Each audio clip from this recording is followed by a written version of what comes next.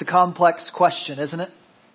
What would Jesus say to Vladimir Putin? What would Jesus say to every single leader throughout time about this particular concept of war? What would Jesus say about war? I say it's complex, and I would even venture past that and say it's extremely complex. It's complex mainly because human lives are at stake.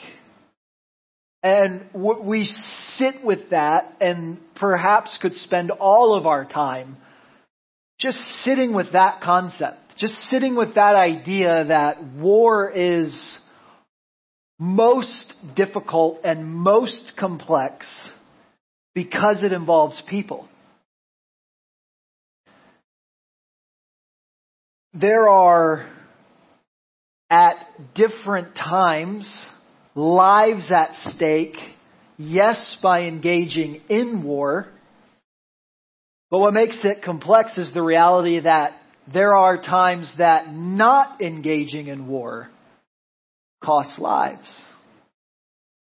And therein lies this tension, if you were to think about it like holding a pencil. Without both sides of the tension, the issue drops. And so right off the bat, I want to confess that a few minutes is impossible to cover all that God has to say. We could trace from the beginnings of conflict in Genesis straight through to the culmination of Armageddon in Revelation. And we could look at all facets along the way and all issues along the way and who God is and who we are and all of the things. And I want you to know that I'm not going to do that today. So forgive me for not giving you all of it. But what I do want to do is begin that conversation for you in your head. And then I want to encourage you to begin to do what the body of Christ is supposed to do. Bear one another's burdens and in this way fulfill the law of Christ. I want to encourage you to iron sharpens iron, right? That this would be something that would spur a conversation for you and your family, for you and your friends, for you and your city group. That this would be something that when you're at the water cooler, that what God has to say would be percolating in your mind as you begin to hear things out and around in our world. That you wouldn't just run to your favorite news station, whatever that is, or your favorite Twitter account, or wherever it is you get your news. That wouldn't be the first thing on your mind. That actually what the Lord of heaven and earth has to say would be the first thing on your mind. And so as Jesus followers, though, we have to back up before that, right? We can't just jump to war. We have to back up and ask ourselves, what is the actual call of God to His people, right? What's the call of God to you and me, to Redeemer City Church? Because the last I checked, none of us has the power to declare war. And so we have to step back. We have to take out just for a moment the secular world and the secular worldview and focus in on the church. How ought we think about our own lives when it comes to this topic?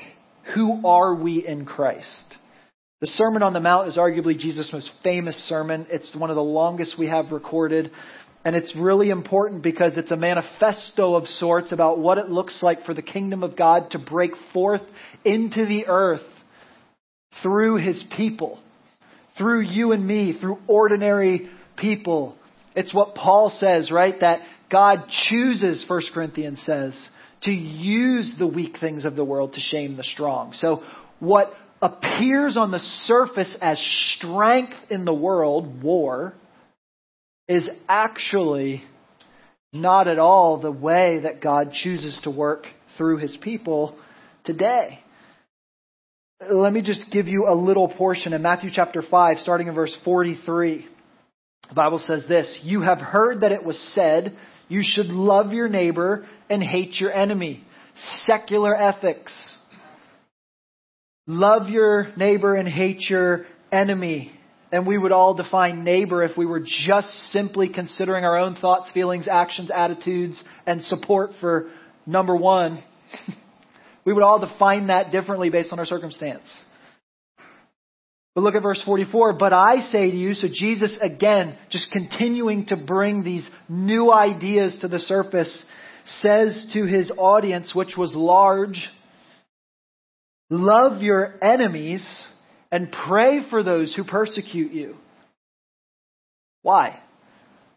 So that anytime you have a so that, you're going to get something that is invaluable to the people of God. He's saying, love your enemies. You're going to brush past that because we can't help it if you have been in church for any amount of time. You know that already. But the reason that this particular passage is so powerful is because you have to round the corner and think about the people that you know that are being affected by their enemies. What is Jesus asking for a follower of Jesus, many of whom we support in Ukraine right now? And by the way, they're very good at this. We'll send out an update shortly with worship services that are taking place right now. Strength beyond our imagination because Jesus calls to a different kind of ethic.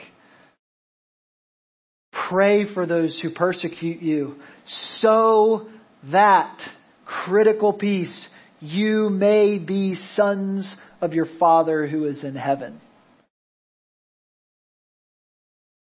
He keeps going. "For he, God, makes the sun rise on evil and on the good. He sends rain on the just and the unjust. For if you love those who love you, what reward do you have? Do not even the tax collectors do the same? They were the scumbags back then."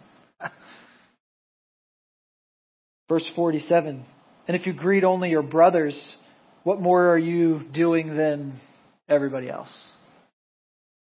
Do not even the Gentiles do the same?" They were second scumbags. That would have been you and I, by the way. And then this flabbergasting statement, to sum it all up: "You therefore must be" what? What's it say?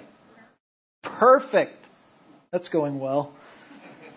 "As your heavenly Father is perfect." Why would Jesus say something that's impossible in the midst of something that is so real, so difficult, so in your face? Because you, on your own strength and your own worldview and your own power and your own plans, will never succeed at loving your enemies. We can't. It's an altogether different power that comes from outside of yourself and is then implanted into yourself through the power of the Holy Spirit of God. Two things immediately jump off this text to me. Number one, God's ways are higher than our ways. Scripture says, past finding out. God's ways are higher than our ways, past finding out. And by the way, that is good news. When you look at the leadership around the world trying to tackle what is in front of us right now, we are struggling to determine what we ought to do with war if you are in our country looking across the other side of the world. What is our role in that? Complicated. Because there's human beings on the receiving end of evil.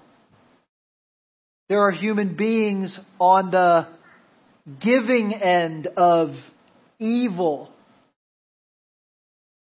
And no matter what our response is, human lives are at stake.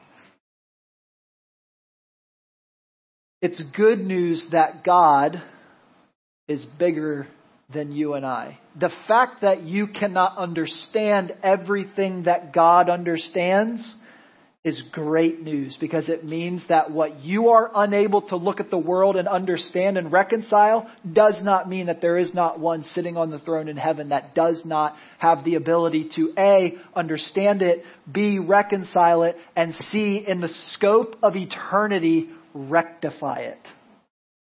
Powerful. The second thing that jumps off that text to me is this: God has a countercultural calling for His kids. Can you and I solve the war around the world, in the Middle East, in Ukraine, in South America, in all of the places that there is war?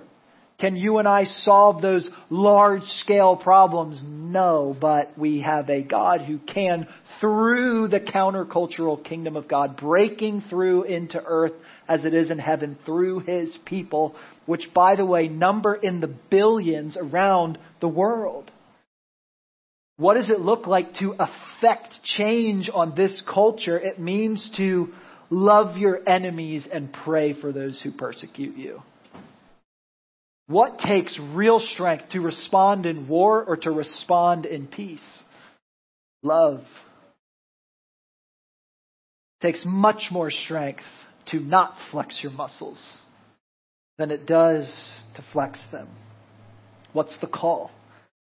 Back up to the beginning of the Sermon on the Mount in Matthew chapter 5, verse 9.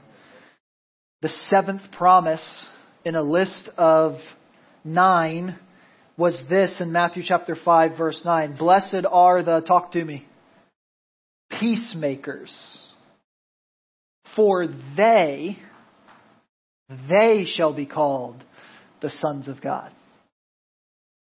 This entirely different call of God for His kids is to be peacemakers. So Paul writes this in his manifesto under God's inspiration in Romans chapter 12, verse 18 to 21. He says, if peacemaking is the call, what does that look like today for you and I? What does it look like today? Here it is. If possible. What's the confession right out of Paul's mouth? If possible. There are going to be scenarios in which this isn't possible, because you are only responsible for one half of the humanity's equation, your half.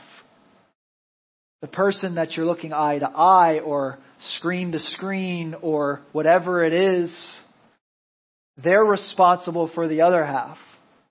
You can only control half. So if possible, as far as it depends on who? You. Live peaceably with all. Beloved, say Christians, followers of Jesus, beloved, never avenge yourselves. Process that. Never avenge yourselves, but leave it to the wrath of God, for it is written, vengeance is mine. I will repay, says the Lord. In other words, my ways are higher than yours past finding out. Though you cannot reconcile what you see right in front of you, I can, and vengeance is mine, says the Lord. I will repay, says the Lord. To the contrary, different kingdom ethic, right? To the contrary, if your enemy is hungry, feed him. If he's thirsty, give him something to drink. For by doing so, you will heap burning coals on his head. And then here's this amazing statement. Do not overcome by evil. Be overcome by evil, but overcome evil with what? Good. It's an entirely different view of humanity. And so without all that being said, this topic cannot stop there and we all feel great about what we're talking about. Because it's complex. You cannot have this conversation without entering into the Old Testament and asking, all that is true. Why did, Kevin mentioned it, this is when we were singing, why did Jericho happen? Why did God order His own people to march into a promised land to them and not just say, hey, need you guys to leave. We love you. We're for you. Come hang out at the tabernacle with us sometime. Now, what did He say? He said, you're going to march around that city 7 times and you're going to blow trumpets. And then I, God, am going to destroy that city. Well, how does that square with, as far as it depends on you, live peaceably with all? If your enemy's hungry, give him food. How does that square? We can't just blast past it, right? Because in Ecclesiastes chapter 3 in the Old Testament, it says that there is a time for war. We must sit with it. We must see it.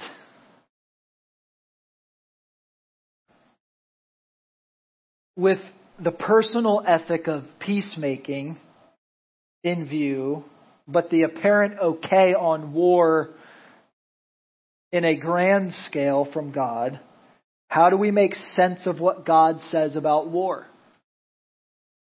And the reason I said I couldn't go through all of it is because we don't have even a little bit of time to unpack the Old Testament on war.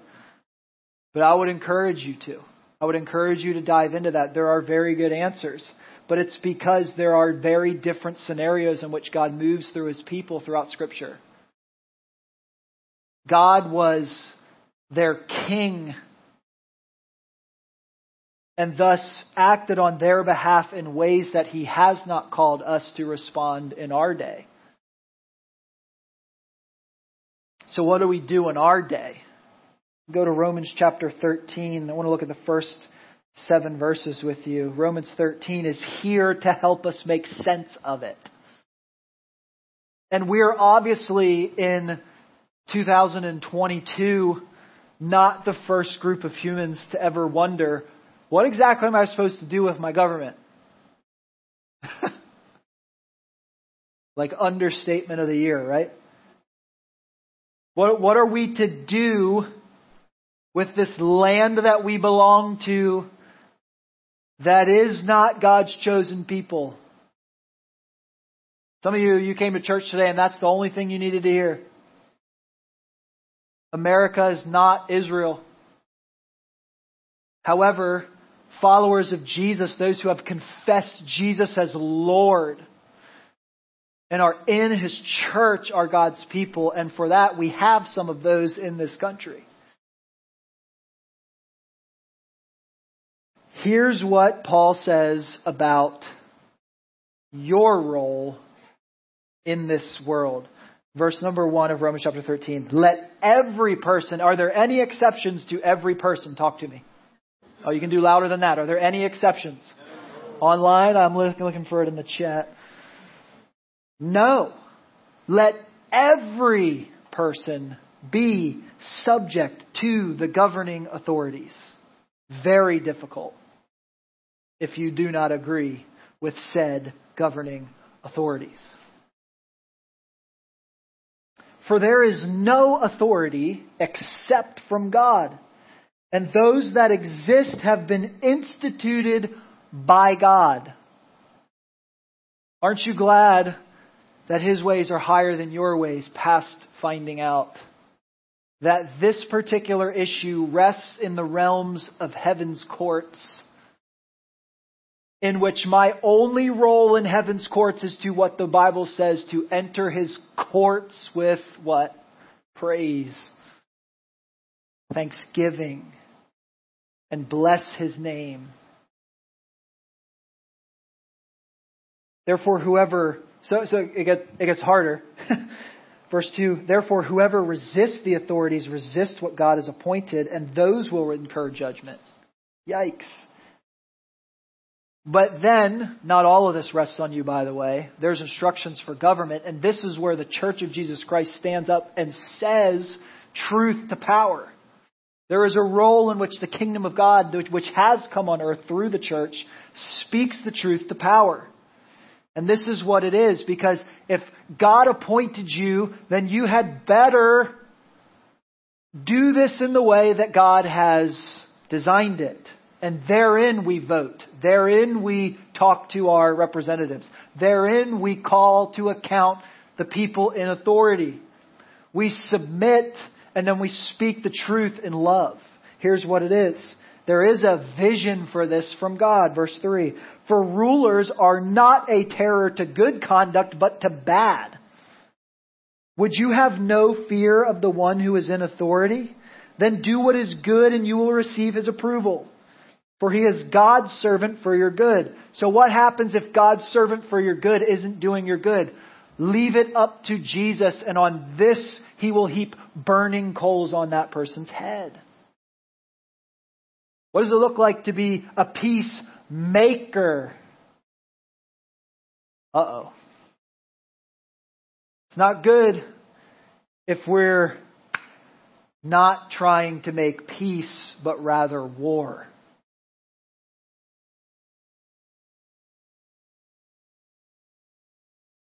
For he is God's servant for your good, but if you do wrong, be afraid, for he does not bear the sword in vain, for he is the servant of God, an avenger who carries out God's wrath on the wrongdoer.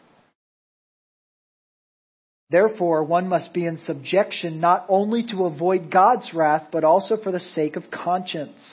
The conscience has been obliterated in our society. What does it look like to have a soft conscience before the Lord? It means to spend time with Him, so that when you turn on the news, when you get on Twitter, when you look at these things that are awful and evil, that you recognize awful and evil, that you don't just become commonplace with the things that are broken in our world. That when you see war, it's a broken aspect of our world that still breaks our heart.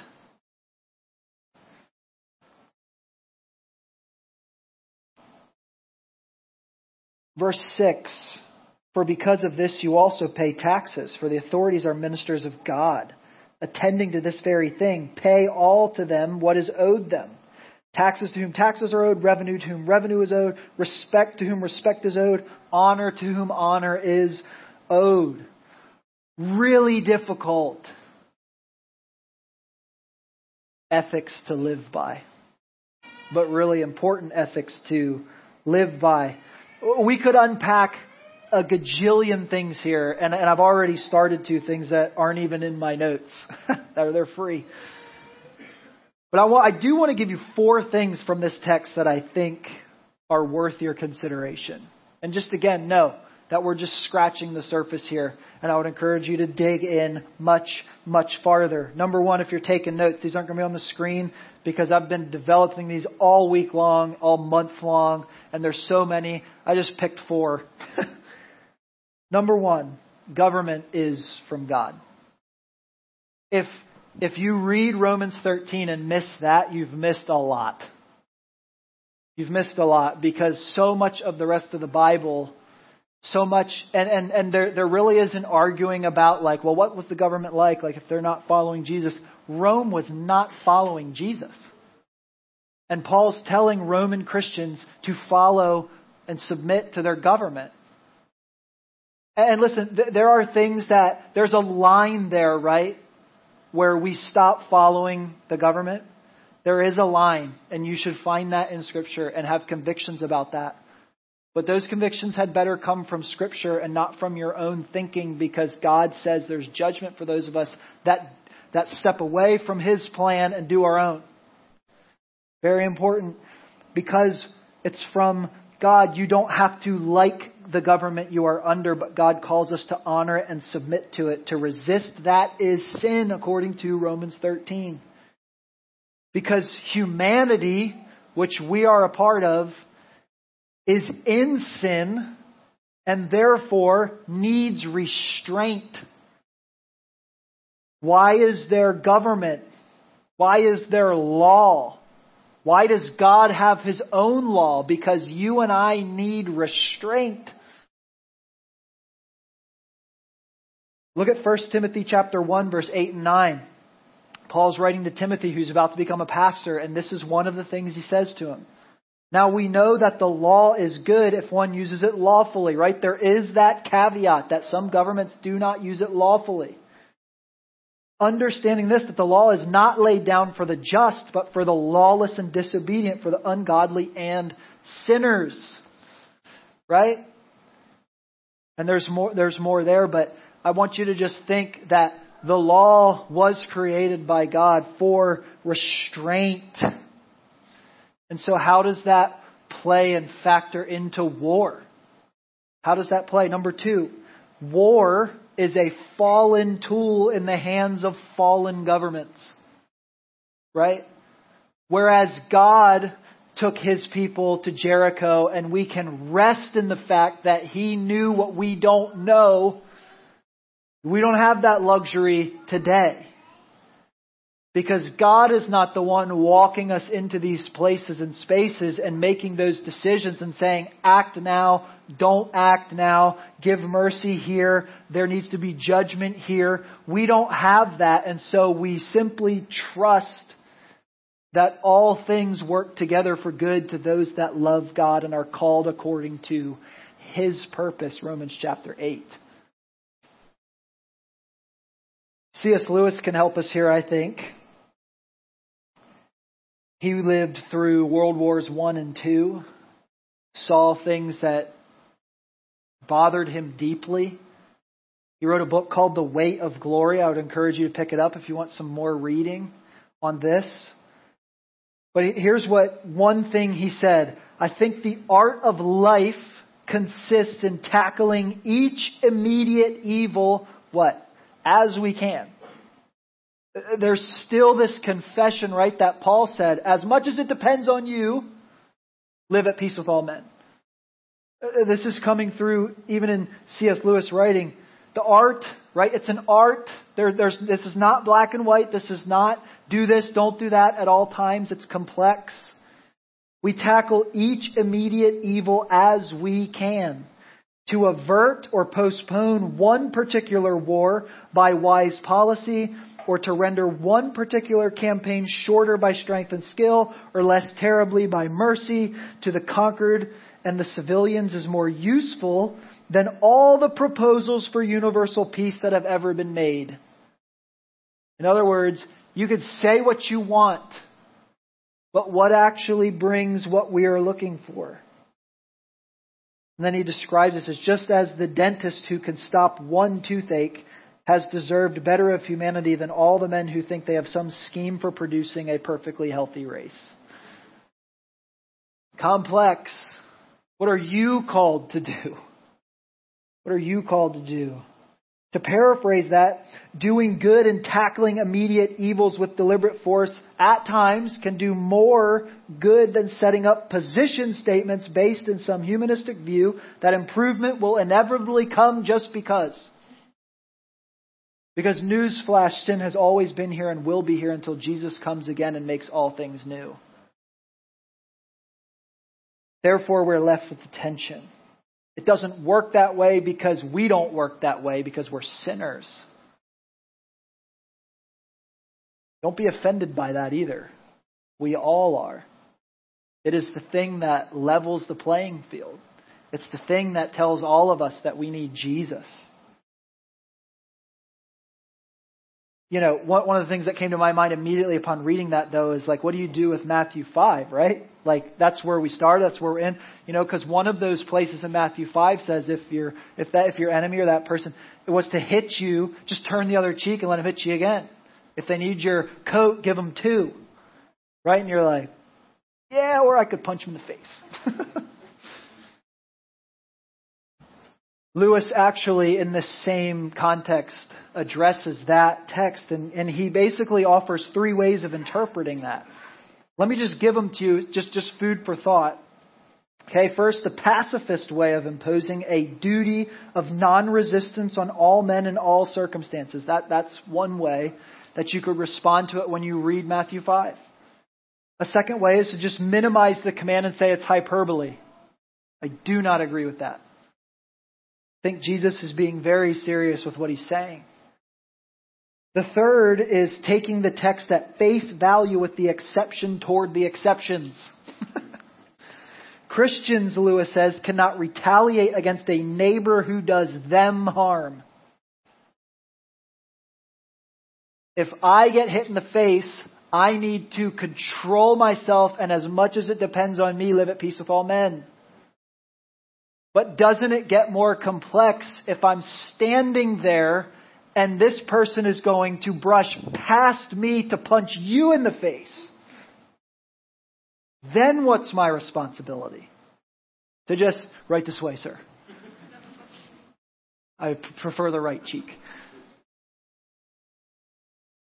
Well, it gets more complicated then, because if I know that evil is coming to you, would I just stand back because I'm to live at peace with all men? No. I'm not at peace with you then if I knew you were about to be harmed and I do nothing. It's complicated. So we go from that to number 3, if you want to write it down, is that fighting a war is not necessarily evil, but it could be. Right? You go read Bonhoeffer, and he wrestled with these things, and his conclusion was silence in the face of evil is evil itself, right? Like, is there a space where doing nothing is not actually living at peace with all men? According to the text, Romans 13, God gives the government, not private citizens, the authority to administer punitive justice. Wars can be declared only by governments, so it brings us then to number 4. All war is the result of evil. Every war is the result of evil. Listen to what James, the brother of Jesus, had to say in James chapter 4, verse 1 and 2. What causes quarrels and fights among you? Well, what's the cause of all that? Is it not that your passions are at war within you? Is it not what a one person in great power, his passions that war within him in Ukraine right now? And we could just bring that on down the ladder to our lives. What causes the war in me, the spiritual battle in me? Is it not that my passions are at war within me? Is it not Romans 7 where Paul says, I don't do the things I want to do, and I do the things I don't want to do? I can't take it. Well, what's he say after that? He says, but thanks be to God. What can separate us from the love of God that is in Christ Jesus? Super important. I could just keep talking, and you're like, please don't. Conclusion. What's our response to all of that? I don't want you to have my thoughts on that. I just want to read you what the rest of Romans 13 says in verse 10 to 14. What is our response? What is our role in it? Look at verse 10 of Romans 13. Love does no wrong to a neighbor, and therefore love is the fulfilling of the law. Besides this, you know the time, that the hour has come for you to wake up from sleep. Right? Like the church of Jesus Christ has to wake up, right? Jesus, when he looked at his disciples, he said, you've got to wake up. You've got to pick up your eyes and see people the way I see them. It's ripe for harvest, right? The hour has come for you to wake from sleep, for salvation is nearer to us now than when we first believed. Fact, when you first put your trust in Jesus, when you first confessed Him as Lord, we are closer to His return now than we were when you confessed Him as Lord. If you haven't confessed Him as Lord, we are closer to Him coming back than ever before. Confess Him as Lord now. It's that important. Because why? For the night is far gone, the day is at hand. So then let us cast off the works of darkness and put on the armor of light. What is my role? Cast off the works of darkness, put on the armor of light. Because you, whether you know it or not, are in a war right now over your soul. Jesus said, what does it profit a man if he gains the whole world and loses his soul? Let us walk properly as in the daytime, not in orgies and drunkenness, not in sexual immorality and sensuality, not in quarreling, war, and jealousy, but put on the Lord Jesus Christ, and then what? Make no provision for the flesh to gratify its desires. Can I say it to you this way? We are to be peacemakers, not necessarily pacifists. We are to be peacemakers, not law breakers.